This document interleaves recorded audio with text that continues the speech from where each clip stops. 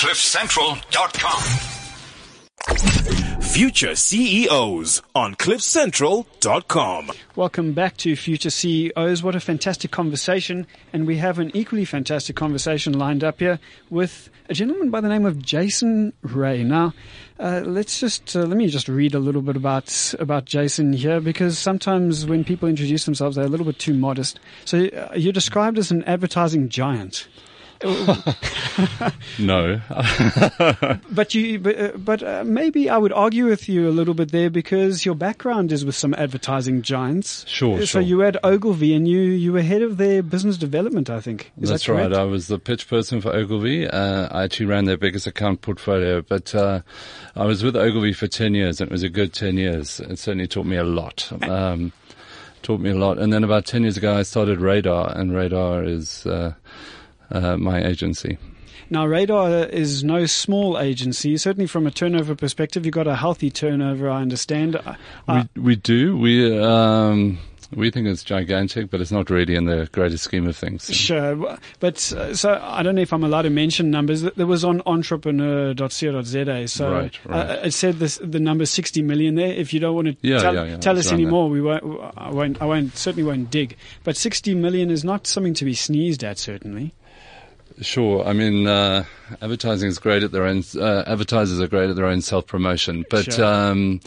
It's a clean kind of turnover figure. A lot of agencies report media billings and a whole bunch of other inflated things. That's clean. That's clean revenue. So for a small independent agency that's kind of organically grown without the support of a network agency, it's okay. It's not enough yet. Well, yeah, of course. I think we're never quite satisfied, are we? Especially when we're the founders of the business. You founded this business it was yourself and a few partners that you then later bought out? Yeah, there were 4 partners in the business. We actually all came from Ogilvy. Okay. And in the manner of all businesses, it was great when the money wasn't coming in. As soon as the money started coming in, then we I think we had different vision. Sure. So actually about 3 years ago, I kind of went to the board and I said I'm going to resign, actually, because I think we have different goals. Yes. And all 3 of my partners turned around and said, actually, if you're going to resign, we'd rather you buy our 70%. So that's what I did. Right. Okay. Interesting. And of course, I didn't have the money to do that. So I asked them to give me 12 months, and then I did it. Well, that's very decent of them. Certainly. I more like begged. Okay. So let's talk a little bit about pre-beg and then post-beg. Yeah. Your business started out quite small. You've got a certain pedigree to you.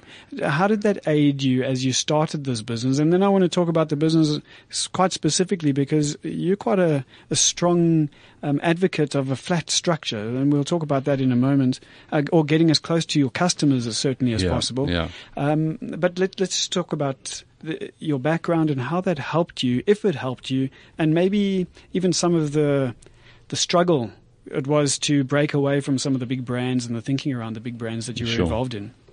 I mean, I think it's always difficult to start your own business because, particularly if you come from a big corporate agency, in my case, in many ways their kind of label has carried you for so long. Sure. So starting when you're Jason Ray Inc. is kind of tough. Yeah. We were really lucky in that a client of mine moved a whole bunch of business.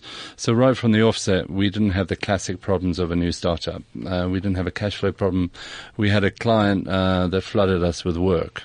Okay. So in that way, we were really, really fortunate. And of course, we had strategically made sure that was the case. Sure. And so it was also a blessing and a curse in a kind of funny way, because we became really busy really quickly. Yeah. And about 5 years in, we were thinking, shit, what happened, and where did that first 5 years go? Which happened really quickly. But I think our pedigree is really about the clients that we work on. Our ambition at Radar was never to have a huge agency. In fact, it was never to replicate the agencies from whence we'd come. Yeah. It was never about headcount. And in fact, we believe in a really sharp, focused, non-layered structure, Yes. which is the opposite of how agencies are typically are typically built simply because agencies' remuneration are normally on headcount. So what happens is agencies fill boardrooms with people, and we wanted to do the reverse. And I think we managed to achieve that. And we also said that we didn't want to have lots of clients. We also didn't want to do the restaurant down the road, and that wasn't being arrogant. We wanted to work on big business. Big business, yeah. So we're lucky enough to have 7 blue chip clients. And in fact, in the 10 years that we've been in business, only one client has ever left us. Oh, wow. That's very impressive. So, I don't know. I wanted just to quickly explore why you left in the first place. So I can imagine that people who understand really who and what Ogilvy, that kind of brand is, they would say, why in the world would you leave when you were so close to being on top there? What was the motivation? I think Ogilvy was a fantastic period of my life. Yeah. And after 10 years, I kind of looked at the executive creative director one day, and we kind of, agencies are born in bars, and ours certainly was. And I think we just wanted to kind of carve our own course. Yeah. The kind of work that we wanted to do as well was non-traditional. In many ways, we thought we were the sort of trailblazers. Doesn't everybody think they're a trailblazer when they start a business? But, sure. So we wanted to have a different way of working, I think. Were you able to achieve that in spite of the fact that you suddenly had this massive contract that you had to suddenly work with this client? Yeah, we did, and we said, firstly we bought a little cottage and we made it a 60s collectible shop. So when our big corporate client came to the boardroom, literally people would wander in off the street and try by the lamp. And we said we were really going to be fun and non-corporate. And we managed to achieve that, I think, for about 3 years. Fantastic. But actually, even when you come to the Radar offices in Joburg or Cape Town, it's the most atypical agency you ever walk into, I think. I'm going to have to visit your premises then.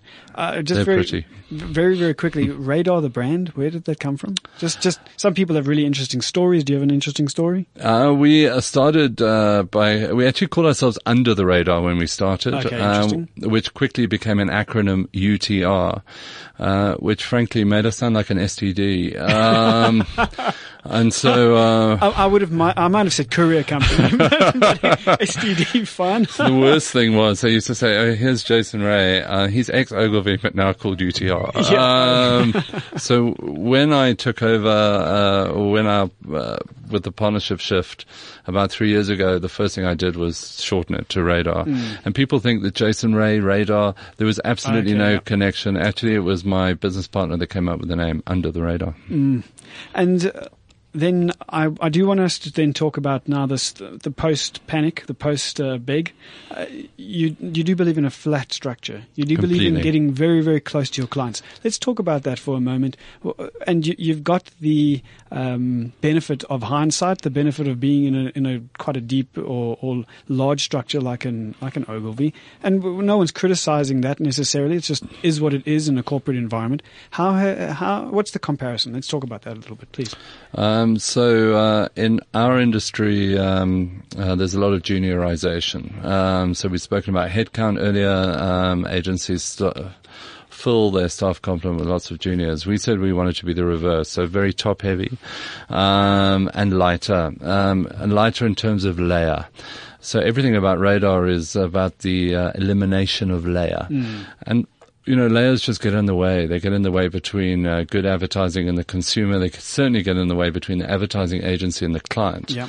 And most agencies meet their clients once a week around a progress report, which is kind of like an operational status report, if you like. And we said we absolutely weren't going to do that. So the first thing we did was to move into our clients' offices.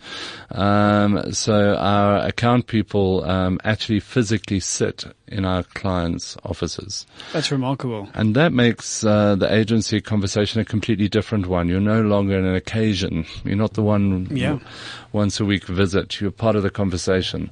And I think that's been the key point of difference for us. It's certainly made the work better and sharper and more focused. We're not second guessing anymore. And there's no kind of Chinese whispers, So that immediacy makes the work in my opinion, much more strategically relevant.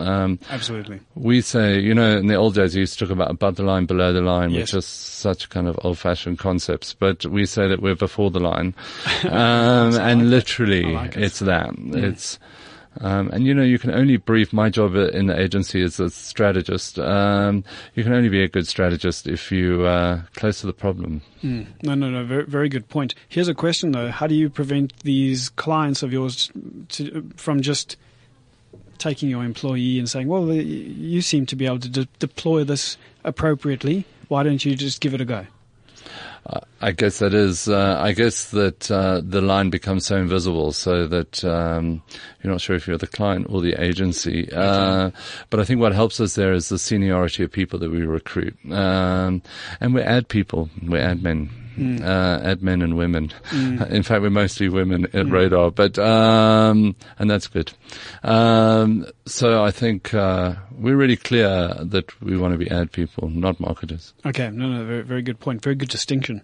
So I do want us to just go to this idea of, because you speak about, and I'm just going to read a little bit here. And I want to go into the detail for our future CEOs community. So, and it's along the veins that we're talking. This doesn't mean they pick up the phone every day to check in. That's managing. Now, too many people, certainly entrepreneurs, feel like they have to micromanage.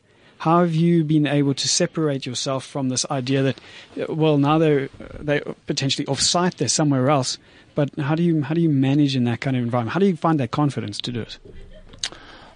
I don't think I have. Okay, interesting. I think, running your own business is very, very intimate. So I'm certainly hands deep in most jobs in the agency. So I'm very, very close to my team. And, there are only 26 people at Radar. So it's not impossible to do that. Sure. But I think I would argue that's not the same as trying to micromanage. I think what our clients expect and hope of us is that we're overcommitted.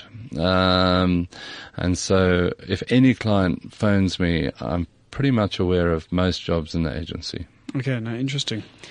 Here's a nice statement. So you mentioned one of your rules at least, or maybe it was another one. No, you've only mentioned one of the rules. The other one of them is you only work for clients you like. It's the number one rule. It's the only rule we really live by. And honestly, you don't have a conversation with people you don't like. And in my industry, having the right conversation is key. And we've all been around the block, and I didn't want to drive to a client ever with a lump in my gut. And I'm really lucky. I have to say, super, super lucky. Most of our businesses come from client referral, and we've got a community of clients that we really like, and that's something worth talking about, because I think that's super special. I don't come to work. I leap out of bed in the morning. No, that I don't drag myself to work. And that is special. I do want us to go where you just touched on, because it is word of mouth. There's a referral element to the way that you develop new business. But how have you been able to do that? The rule here, we don't pitch for work. I know. So, by the way, there was 3 rules. So when we were in that bar, yes, at Ogilvy, we said there were 3 things. Number 1, we'd only work for clients that we liked. Number 2, we wouldn't pitch, and that was because I was the pitch person and just bloody tired of pitching. Okay. And number 3, that there would be no layers. No politics, no layers at Radar. We've managed to keep 2, broken the second one. Okay. So for the last 2 years, we have been going out to pitch, but we do it very judiciously. We don't pitch on anything and everything. What we tend to do is, and we've done it this year, we win a piece of business and we close the door again. The Radar model is all about close contact, and we can only truly deliver that if we're not indiscriminate with the kind of work we do and for whom we do it. And then, we're really careful to grow organically so that we don't start to replicate the agency structures that we say we're different from. And I guess that's the temptation. The temptation is to try hoover up. We kind of try to resist that temptation. How do you do that, though, in a world that's so growth or fast growth crazy, it seems. How do you do that? How do you not get caught up? I think it's the kind of clients that we've attracted. They're kind of big and blue chip, so they don't come around, every corner. But that golden rule about only working for clients that you like. So what we try to do is to have real chemistry sessions, to make sure that they want to be in the room with us as much as we want to be in the room with them. And then we try to match the team to the client temperature, and whether that's about a work or a personality. I mean, there's different levels of temperature, but it's really important that we have intimate, close, personal conversation. And again, as I said earlier, you only do that with people you like. I like how your rules have allowed you to stay within a certain set of parameters. It almost forces you to grow organically. And it's very, very nice. And if you're not clear about who you are, you can't expect anybody else to be. Absolutely. So we try to be clear about who we are. You did speak about breaking one of the rules. Let's talk about maybe a couple of failures and other rules that you may have broken. My God. I've broken every rule. You also said that you've made all the mistakes that there are to make. Sure. But what does that mean? What does that even mean? Well, don't forget, I mean, we were all ad people that worked in big agency structures. So we were used to having pretty much everything done for us apart from our kind of craft, if you like. So when I came to Radar, I had absolutely no idea how to read a balance sheet. Okay. I knew nothing about tax. And I think that for me has been a huge growth curve, I've learned a lot, and how we've learned is, we couldn't go and afford to go and hire a whole bunch of heavyweight professionals. So we learned by the mistakes we made. Yeah, someone's asking for a tax clearance certificate or something, like, oh crap, what is that? Back to, they're all acronyms. Yeah. So the biggest mistake that you've made and the biggest lesson that you've learned from that mistake. And please tell us a story. We love stories. I think, we were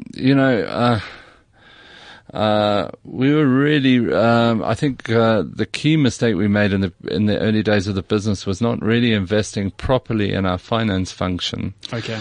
So we were so seduced about trying to build our creative studio and making sure that we had the right strategy people in the room. But we kind of forgot that the engine room of any business, the heartbeat of any business is cash flow. Yep. And it was okay because we could keep filling the top pipeline, but it's only been over the last 4 years that we've realized that actually the person that sits in the finance chair is as important as the executive creative director. Yeah. And when we made that mind shift and we employed somebody who frankly at the time was, I think, 3 times more than we were used to paying. But that was the most worthy investment we ever made. It reminds me of Gil Ovid and Run Neuner, the Creative Council. They said this as well. Did they say the same thing? They said that they underinvested. They got someone in early on who they were just trying to save money. But in actual fact, the knock-on effect of that was millions and millions of rands a couple of years later, but they could see it coming through. So they definitely developed as you said, the finance function. Yeah. So from a personal perspective, if we can go back to you. I'm now scared.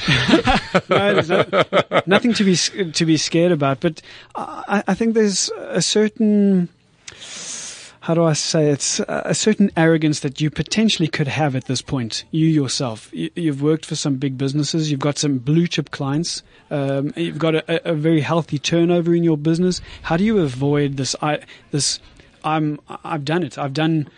I've done it on the corporate side. I'm now seeming to be able to do it on the entrepreneurial side. How do you avoid walking into a room and saying, I'm the man? I've nowhere near reached the destination. Okay. So, I don't feel I've achieved. Also, what's interesting is that, you always imagine that these things will take much quicker than you ever thought. Sure.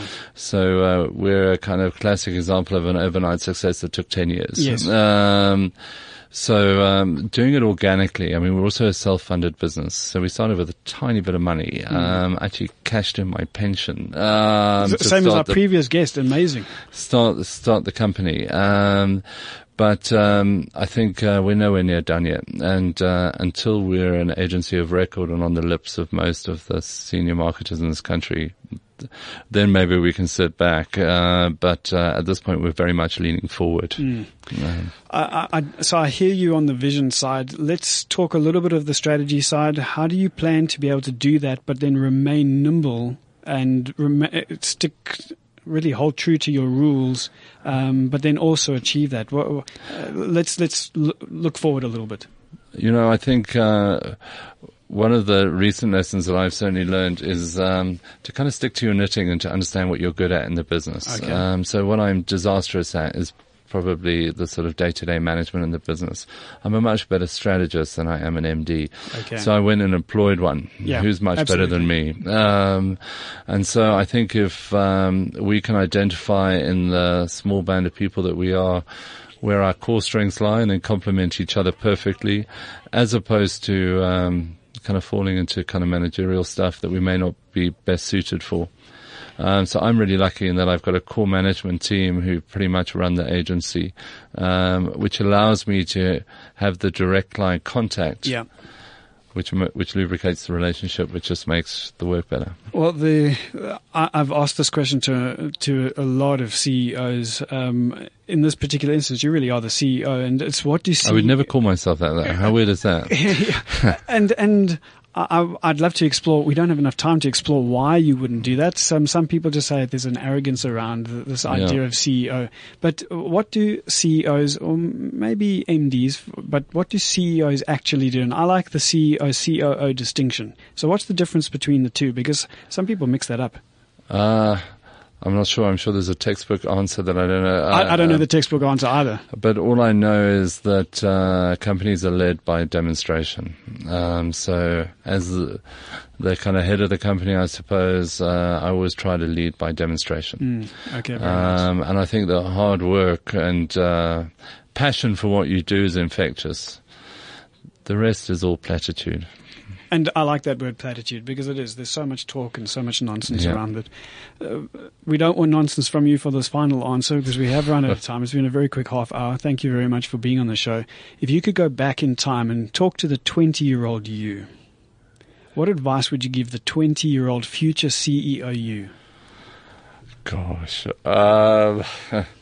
What advice? I think what I've been disastrous, and I'm talking, now this is personal. I think, for the first 9 years of my business, I thought my business was me. And so, work-life balance, I kind of understood the notion, but I didn't really, live it. And more recently I realized that, that's got a lifespan of its own. So, I think I'm discovering that I'm not just radar. Very, very nice. Well, Jason Ray, founder and MD, not strategist. At Radar. We'll go with founder of Radar. Thank you for being on the show today. It really has been a great pleasure. Thank you for your insights, and we really appreciate it. All right, guys, we'll be with you same time, same place next week, helping you to fast track your career and also grow your business. We'll see you next week. CliffCentral.com